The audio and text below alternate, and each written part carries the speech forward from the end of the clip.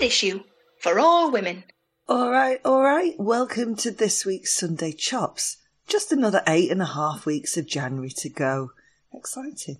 It's Mickey, by the way, and for this Chops, I thought I was going to be miles out of my comfort zone because I'm chatting technology with Dr. Anne-Marie Imafidon, tech whiz, creator of the award-winning social enterprise Stemets, host of the Women Tech Charge podcast, familiar face off the telly thanks to 61 episodes of Countdown, and author of new book, She's in Control. Turns out, not only is Anne-Marie a glorious, uplifting, encouraging interview, but I also have more of a handle on technology than I realised. We all do, not least because we're surrounded by it every day in pretty much every aspect of our lives. You're listening to this on some sort of a device right now. Get you, I know. So yeah, Anne-Marie was having none of my, but my brain is already full nonsense, and more power to her, and indeed to me. She's in Control is part exploration of why women are underrepresented in tech and part handbook on how to change that, starting with our individual relationships with the tech that is all around us. Anne-Marie and I chat about why there are so many gatekeepers in tech, finding ways around them, why it's so important women and girls claim their rightful spaces in the world of technology, and how your microwave can help. Yeah. A little peek behind the curtain, listeners, I do not own a microwave, or indeed an air fryer. But Anne-Marie's point still stands. What am I wanging on about at this bit? Keep listening and find out. Anne-Marie, hello. Hi. Hey, Mickey. How's it going? All right, thank you. My mum is an Anne-Marie. It's quite unusual. Oh, no way, really? Did she spell it correctly or she doesn't not have correctly? an E. She's Anne-Marie without the E in it.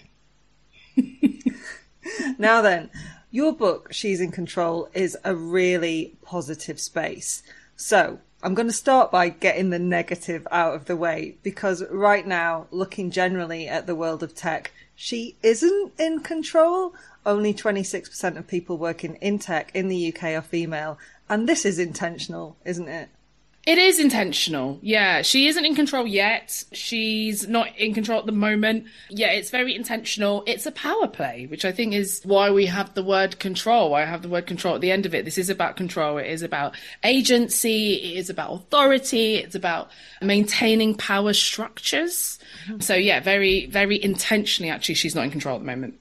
Why are there so many gatekeepers within tech? Because it seems within this industry in particular, as soon as it starts to shift, more appear to keep women, if not out of the space, certainly not comfortable within it. Yeah, it does tie into this thing of power, and it ties into folks who want to maintain power, folks who want to exert power. And so the more that we have women appearing in these spaces, exerting their own technical power, I think the more that shift will begin to happen. But you do come up against these gatekeepers who believe that they were born to do the technology. And so actually this is something that belongs to their gender and people like them. There are folks who can't imagine what it looks like for her to be in control. And so actually then also gatekeep in terms of, why would you know this? How could you know this? I don't trust that you know this. I don't want to be managed by you on knowing this. I don't want to prioritize based on your experience and based on your perspectives, because I don't value, all the different things that make women women, but also make people people, right? Because women aren't a monolith of women, right? There are lots of different types of women. There are lots of women from different backgrounds, different class, different geographies, all the rest. It is about actually maintaining the way things are. It's about folks being able to say, this is something I have over other people. And so how dare you come into this space, and how dare you maybe know more than me? How dare you apply this information without me having to supervise or be a part of that equation? And so there's lots of that type of gatekeeping that goes on in the industry. Okay. There's the negative stuff. But you are very keen to change the playing field, and you're working really hard to do so and get others on board. So can you start by telling us about the work you do with Stemets, and also the importance of STEAM, which was very new to me? Yeah, definitely. So Stemets is 10 this year. 10 happy birthday. In about a month's time. 10 on the 12th of February. Thank you. And it's something that I've run over the last 10 years, working with girls and now young non-binary folks too over the last 10 years. The amount of work and impact that you can have on someone's view of themselves, but also their ability to make informed decisions about their careers and about their relationship with technology. The earlier you can do that in their more formative years, the better, the more deep set it is, the more likely they are to then be able to realize their potential fully and properly. So we work with folks as young as 5 and go all the way up to 5. And for us, it's about engaging, informing and connecting them to the STEM industry. And that's industry itself, that's entrepreneurship, that's academia, but also to STEAM, which is science, technology, engineering, arts and maths, and that field. And it's really important for us to do that because, this is the future we're preparing them for. Technology is not going anywhere. But also when we talk about STEAM and the importance of STEAM, a lot of this STEM knowledge on its own, standalone, isn't useful. You need the art, you need the design, because we're talking about human beings here. We're talking about folks expressing themselves. We're talking about life. There is an importance to have art, but also to recognize and to value art and design alongside and as part of that STEM conversation. It's all too often, it's something people feel like they're either a STEM person or an arts person, and that's absolute nonsense. You're a STEM person that engages with the arts, you're an arts person that engages with STEM, like all of them come together. No matter what you're doing in today's world, you're going to have to hit and touch the technology and the STEM at some point because you need to wear a shoe or try and go under or over a bridge, without it collapsing on you. And so it's really important for us to value all of those, right? Take that cross-disciplinary approach. You're much more likely to win a Nobel Prize in the sciences if you've engaged with the arts as part of your upbringing. I'll say that again. You're much more likely to win a Nobel Prize in the sciences if you've engaged in the arts as part of your upbringing. And so it is important for folks as well to see that it's not a binary. It's not, choose one or the other, but actually there's a lot of value that can be brought. And we solve more problems when we bring those two together and apply them together and value them together. Tell us how STEMettes work. Like, what kind of workshops do you do? How do you get the girls and non-binary kids involved? Sure. So our ethos is everything we do is free to attend. It's always fun and there's always food. Cracking. I mean, am I too old? Which works. I mean, this is it. People come outside of that demographic. They come anyway for the free food because it tastes better than food that you've paid for. But in essence, what we do is we run platforms, we run events and we run programs. And the idea is that you can kind of access the platform on demand any time of day, whether it's our STEMette zine, whether it's our newsletters, whether it's our social platforms and all the content that we put out on there. You then might come to an event for a weekend or for a couple of hours, tune in to maybe or watch back an IG Live, or, this weekend we're up in Manchester at Moonpig hosting a hackathon event where you can come and create, learn and shine with what you've made. And then we run programs. So these are longer term programs and long-term opportunities really for folks to connect with peers and with role models to build those skills, but also to be part of a cohort. Because when you go together, you go further. And so being able to work over a half term on a certification or work over 4 months as part of a mentoring cohort, or being able to be in a school club, in a STEMillion school club over 10 weeks and get to meet lots of different role models and explore how the STEM and the STEAM relate to you is a really big thing. So in a nutshell, that's all that we do. And this is across the country. Like I said, I was in Manchester Friday. I'm in Birmingham this week. I'm in Newcastle the week after. So we're constantly up, down, all around trying to serve those young people and make the right connections for them into industry, not so that they can all become folks that work in STEM, but so everyone can build that STEM literacy and then folks can make a really informed decision on what happens next for them post 25. I feel like loads of that ethos and that learning and that desire to teach and involve has gone into She's in Control, which is part exploration of why women are underrepresented in tech, why it matters and what we can do about it. And also part handbook on how to change that, starting with us as individuals. Because as you've mentioned, we do all need to embrace tech. It's not a question of whether we want to or not. We are surrounded by it. There's no opt out. So I know that you've written a whole book about it, so forgive me this question, but why is getting involved with tech particularly key for women and girls?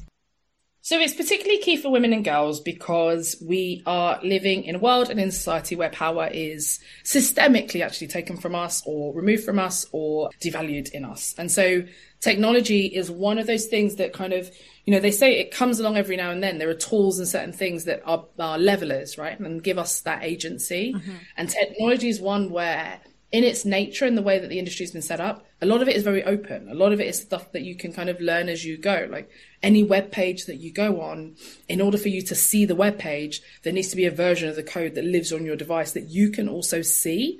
And so there's a lot of it that's quite open that actually we can learn along, right? We can pick these things up as we go. And so it's something that actually doesn't have to be held against us, doesn't have to be overlord. It doesn't have to be something that it's kind of, you're not smart enough or we're going to hide it away. Where in history, there have been things that have been actively hidden and withdrawn, and technology is much more open as part of the nature of technology in itself.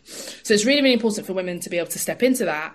But also, society also isn't getting any less technological. And so in the same way that, and I said this a couple of times in the book, but in the same way that if you're going to end up in Italy, if you understand Italian, that means that you have more agency over what you eat, because a lot of the stuff comes back to food, but where you go, you also have an understanding of what's going on around you because you can read the signs and hear the sounds. I think it's the same thing with this technical literacy, that actually, that it's another lens. It's a lens for you to have to understand the world around you, but also to have some agency over what happens around you. And whether that's in your work life, whether that's in your play, whether that's in just shopping and living and whatever else it might be, whether that's in your health, whether that's in your fitness, whether that's in love, like whatever it might be, being able to understand the technology around, that dating app, or the technology around, that health tracking app, or that technology around, the changes that are going on at work, means that you're less likely to then be at the mercy of that from people who are technical, who do understand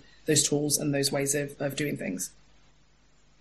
You mentioned history and how certain things have been taken from women, withheld from women and girls. And, there are so many herstories lost to history, right? And that is no different in tech.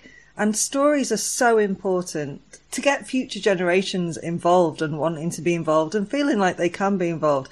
So I read what I'm about to ask you about in your book, furious but not surprised. Can you tell the listeners about Wikipedia entries for women in tech and why I'm so angry?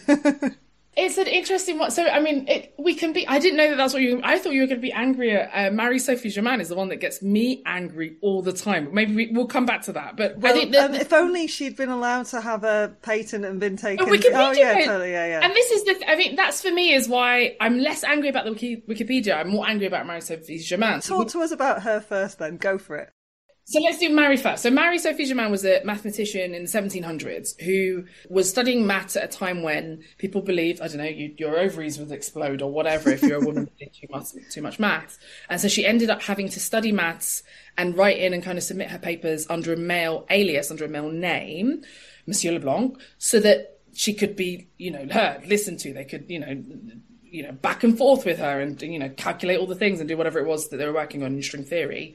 She did all of that and ended up needing to graduate finally to take what was rightfully hers. And so kind of then had to be like, I'm not Michel Leblanc. Haha. I'm Marie-Sophie. She was French. There you go. Would have gotten away with it if it wasn't for you pesky men. I do imagine the reveal, like the mask type reveal. And so it's like, oh my goodness, what? This woman has been doing this and she's been like, doing better than all of us and understanding what we've been saying, and she hasn't exploded. And so they had her in as part of their research teams. All the rest of it had her working alongside them. They then came, at that point, was when the Eiffel Tower was going up, and they wanted to celebrate the innovation, the engineering, the mathematical prowess of France, and had, I think it's 172, something like that, names that they had space for on the bottom rung of the Eiffel Tower, which is still there, still stands obviously today. And at that point, they obviously knew she was a woman, and it would be untoward to have a woman's name alongside that of her male colleagues, and so did not put her name there. And that's something that is fairly permanent in that the Eiffel Tower is still standing, it's still the landmark, it's the emblem of Paris and France and all the rest of it, and yet her name is not there. Wikipedia, which is the reason why I'm less annoyed about Wikipedia, is not necessarily set in stone, is something that is open source that lots of people, rightly or wrongly, are able to contribute to and add things to, but it's things of note. So they have different rules within the community, and they have moderators and people who add things, but also who edit and almost kind of police, you could say, Wikipedia. And so we have a lot of folks who should be on Wikipedia, should have entries on Wikipedia, should be there as notable scientists, as notable mathematicians. But there's a big skew in who the Wikipedia community of moderators and of editors allow to be part of this hallowed group of notable people. And there's a lot of markers that they use. There's a lot of times that people have put women in and they've said, no, this person is not notable enough, or, all the rest of that kind of stuff.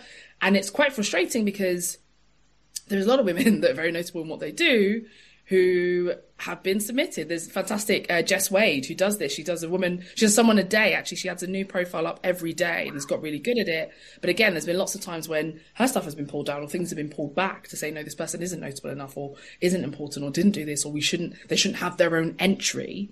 Which is frustrating. And even more frustrating is the barometer or the evidence that you have to stack up for someone being notable, being things like they need to be mentioned in particular papers or cited in particular places, which, again, as we said, this problem doesn't exist in a vacuum. This is about women's wider space in society. And if we are not in the headlines or only in headlines when we're victims, not when we're experts, then it's much less likely that body of evidence that we need to then have those Wikipedia entries and take up our space as we should, alongside lots of folks who are already on Wikipedia, then less likely is that we're going to be then stay there. So it is very frustrating, but there's something we can do about that. There are a lot of Wikipedia editathons, lots of things that you can do to ensure that history is not as lost. And if you speak another language, to help make sure translate that and ensure that history then is globally accessible. So is there going to be like a hackathon in Paris where you're going to go and quickly tap her name into the bottom of the Eiffel Tower? No comment. I feel like that would be criminal activity. in another jurisdiction, I'm trying not to incriminate myself in any way, shape or form, but maybe. I haven't denied and I haven't admitted to that, so perhaps. Watch this space. Well, watch that space on the Eiffel Tower. I love what you've just said there about Wikipedia, and the reason I wanted to ask you about it is you're so encouraging about girls, women, people, anyone learning tech. Keep a record. And actually that is a joy and a positive that comes from tech. There is a record. It's one of the reasons why I got in the first place. One of the things that fascinated me was, and I have this in the book, of kind of 4-year-old Anne-Marie typing Little Red Riding Hood but turning her hood purple, saving it in the computer and then coming back the next day and my gobbledygook still being there. And the idea that if you go and, I don't know where that computer has got to, but if you turn it on and wait ages and open up Word 3.0, a little bit of Anne-Marie's still there. And I think it is something that's great. And like I said, it's a privilege that we have that previous generations didn't necessarily have. There's a lot of use of social media, for example, now, and folks are realizing that actually you can also have your own space on the internet. You can create your own space. You can store your own things, you can make your own records, and you don't have to be at the mercy of a social media platform. You don't have to be at the mercy of, your local council or the Wikipedia editors or whoever it might be. You can buy your own space, set up your own domain, open up a new blog for free, actually. You don't need to spend any money, and document yourself, your ideas, your thoughts, your experiences, your perspectives. And again, there's a power in that. There's a power in being able to tell your own story and own your own narrative that, again, folks before have struggled in some way, have struggled and haven't necessarily had those tools in the way that we have them now to be able to do that.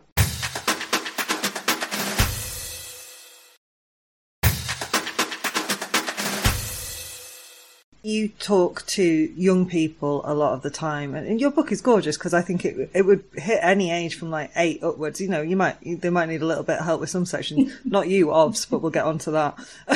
Prodigy. But I think it also goes up to like however old you are when you're reading, and that's the joy of technology as well, right? There's no age limit on learning, and I would definitely say that I am someone I'm not good at maths. So tech isn't for me. When I was at school, we weren't taught computer sciences. We had 2 computers in the school just as I was sort of leaving. Mm-hmm. And so I'd be like, oh, it's not for me. I'm a bit old to learn.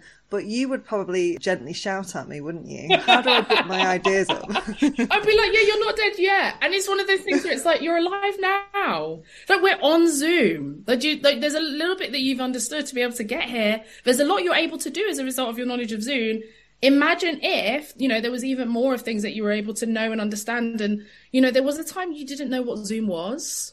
And here we are doing all of this on Zoom. So I always say, like, it's never too late. There's so many experiences and perspectives you'll have in life that added to the technology also shows a different side to insert Zoom here, not that they're sponsoring this or whatever, but there's a lot more of life that you're able to see, understand, express, and do through your knowledge of it. And so it doesn't matter the age that you are. I'd argue that actually, because we stop at 25 for Stamets, I wrote the book for kind of 26 and above. Okay. Because if you're any younger, come along, come and eat the food, come and have fun, come and see Moonpig, come and, all the rest of it.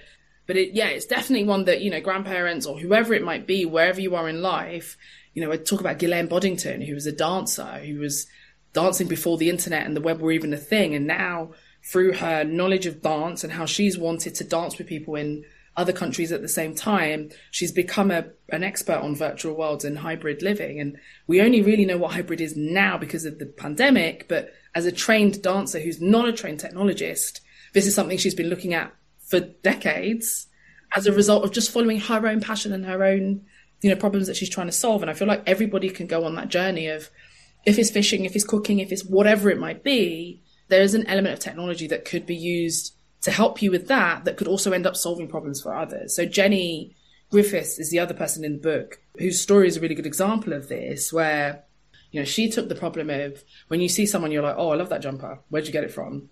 Her thing was like, I want to take a picture of the jumper and then find it on the high street so anyone can buy the jumper, and it's able to kind of, interpret what it's a jumper, the material it might be of, the color that it is, da. And that technology is now being used in airports to scan bags, because if you can tell the jumper and you can tell a peplum skirt from a not peplum skirt, you can probably tell the components of a gun or, whatever it might be from, I don't know, a toy gun or whatever it might be. And so it's her being able to use that to solve what feels like a bit of a silly problem, which is still a problem because if it's a nice jumper and you don't always want to ask them and the rest of it, be able to then apply that to airport security, which means that now we don't have to unpack everything from our hand luggage as we go through airport security to travel. Like that as a thing, like there's so many more of those examples that there are a lot of things that men haven't lived through, don't experience, don't see as important, that actually if we overlaid that with the technology, there's even more problems that we could solve. And so I think it's really, really important for everyone to contribute in some sort of way to that. Definitely. And Jenny was another brilliant example of like women just haven't been in the room or not been allowed in the room. And that when she was designing her website and stuff and like I got a team together, they're like bras when they were putting like small, medium, large. And they didn't understand that bras needed numbers and letters. And you're like, because there's no women in the room. Do you know that website still does bras that way? I have to say, every time I see my friend who I promise I won't say who she is, and it's not Jenny, but every time I see her, she's like, do you know they still haven't changed the website, Anne-Marie? And I'm like, in 2023, they've built a shopping website, and no one. How many bras do you think they sell? A bra. So you're now selling bras on extra large and large. What? Anyway, outrageous. The idea that there's no age limit as well. I think a lot of people who are that bit older and maybe weren't taught it in school and that kind of generation onwards don't realise how au fait we are with so much tech because we just use it every day now. Yeah, exactly. And this is the thing about gatekeeping. I think a lot of it is just seeped into everyday life. And so there's almost too much to gatekeep, right? It's like how much you can't touch your phone because it's like, no, I'd rather you just touched your phone and navigated yourself and I didn't have to be a part of that transaction. And so I think it's a real privilege, it's a real benefit that it is now open access. It is something we are able to use. And it means that it's more important that we lean into it rather than leaning back and saying, I didn't know that, I'm too old for it, I don't get the maths, I'm too arty, all of that stuff. Where now we have to kind of lean into it. Let's talk a little bit about you. Now, you are ridiculously qualified. So for listeners, just to let you know, Anne-Marie got A-levels in maths and computer science at 11, a master's from Oxford, aged just 20. I mean, if I was wearing a hat, I'd be tipping it at you right now. You have quite rightly made a huge splash and a name for yourself in this world, in the world of tech. I wondered if, despite all of that, do you still face barriers in that world? And if so, how do you deal with them? I do and I don't. I think it's something I've had from when I was younger. I'm not incredibly perceptive. And it's a funny one to kind of look back on. So I didn't realise I was a woman in tech or the only girl in the room until I started working. And I went to a Women in Tech conference and I was like, oh my goodness, 3,500 technical women here. I have never been in an environment like this. And then I look back, I was like, oh my goodness, yeah, it was me, Clarice and Karina at university. And oh yeah, in that exam, it was just me. And oh yeah. And so I'm not incredibly perceptive. And so when I do face barriers, I think for me, I'm always like, okay, cool. What's the learning from here? And what's the next window or door I want to go through? Rather than trying to unpick, that person put that in because I'm young, or that person put that in because I'm a woman, or that person put it in because I'm black, or that person put it in because I'm from East London, or that person put it in because they're jealous of my shade of grey. Like, I can't unpick what it is, and is it a combination? Because sometimes it could be the three of them together that's offensive. Yeah. And actually, again, those aren't things I can change about myself. And so I think for me, any of the barriers that I have faced, I almost have to wait a long time to have not just the benefit of hindsight, but the benefit of comparators to say, oh, all of us applied for that board and that was who they chose, or that was who was invited to interview, or, you know. And so I think for me, it's often an interesting one of, there are many barriers I don't face because of the levels of privilege that I do have from everything that you've just listed off, and the fact that often I end up in spaces and I'm invited into spaces rather than having to force myself in or push myself into those spaces. But also the fact that actually then again, the barriers, you know, most of them are outside of my control. And so my work is, rather than necessarily having to work on the barriers for me personally, is to work on the barriers I see for others, but also to make sure that I just keep learning, I keep evolving. And I keep going on the objective and the different version of reality that I'm really wanting to make sure is what we're living in. Good answer. Good non-answer. Non-answer list. So a good non-answer one way or another. No, it's a good answer. It's an honest answer. There'll be women listening who are like me and have gone, oh, I don't know, I feel like my brain is full. I don't know that I can learn more tech. Mm-hmm. Who will have been inspired by you and our chat. Where would you suggest they start if they are curious? So if your brain is full, I think there are things that you're still learning and you're still picking up. So as much as your brain might be full, I think there's connections between tech and the things that are already in your brain that is definitely a good place to start with your curiosity. So like I said, if you like fishing or you like knitting, you like eating, whatever it might be, look for where that and the tech come together. I've got in the book lots of different examples in the kind of getting started sections of, you know, at one point I'm like, you know, search for the future of food. Like, just what is that? Because that could be an exciting thing to do. There could be newfangled metaverse, 3D printing, who knows, what words that you find that you're like, okay, cool. 3D printing food. Right. What's 3D printing? You know, and kind of follow that string of curiosity. I think the other thing to do is, as you're listening, and we're fortunate again now that there's lots of magazines, there's lots of podcasts, there's lots of TV shows, there's lots of different places where you can kind of consume that tech content without it having to feel ominously like you're in a, you know, computer science lesson or whatever it might be. And so, you know, that's why I have things like the podcast. I've got the Women Tech Charge podcast. We've got the Stemette Say What podcast now as well. But listen to different conversations from different folks and try to see where that overlaps with what you are interested in or the problems that you have. And I think that's often where folks are able to kind of start with that curiosity, and it's trying to solve one problem that you end up somewhere completely different. You're like, okay, cool. I haven't solved my problem, but there's a couple of things that I've learned along the way that actually may solve other problems. I loved the idea as well that's in the book of just taking a bit of kit that you are quite familiar with, say your phone, and just making sure you've looked at everything in it. Go to the settings. What does that do? What does that do? Yeah. What does that do? Yeah, that's a really easy way. Like, what is this button on Instagram that I've never pressed? And, you know, delete is your friend, but you will also go on a lovely journey and learn some stuff. Yeah, because the number of settings people have in, I don't know, like your microwave. People always like, and I'm like, yeah, your microwave is basically a computer at this point in your house. Like, we press one button, max two on our microwave. What do the other buttons do? And again, that's like a food one. I mean, even an air fryer, right? Everyone now, I think they've finally got all of us to have an air fryer. So it's like, look through the different modes. And there'll be things that you see there that then are similar on your computer or in the microwave. And you're like, who knew? I could have just done that in my microwave the whole time. And they really have got me with this air fryer thing. Right, I'm off to play with my microwave. She's in Control, How Women Can Take Back Tech is published by Bantam Press and it's out now, available at all good bookshops. Anne-Marie, where can people find out more about what we've been chatting about and also what you're up to? She's in Control, CTRL.com. We'll take you to my website and you can have a look there and see some cool bits. Turn up on TV every now and then. I've actually recorded 2 episodes of Cats Does Countdown. Amazing. So you can also take a look at that, as well as the podcasts. And then Stemettes, STEMETTES, if you are under 25 or know someone under 25 who is a young woman or young non-binary person. Brilliant. Thank you so much for chatting with me. It's been a real pleasure. Thanks for having me.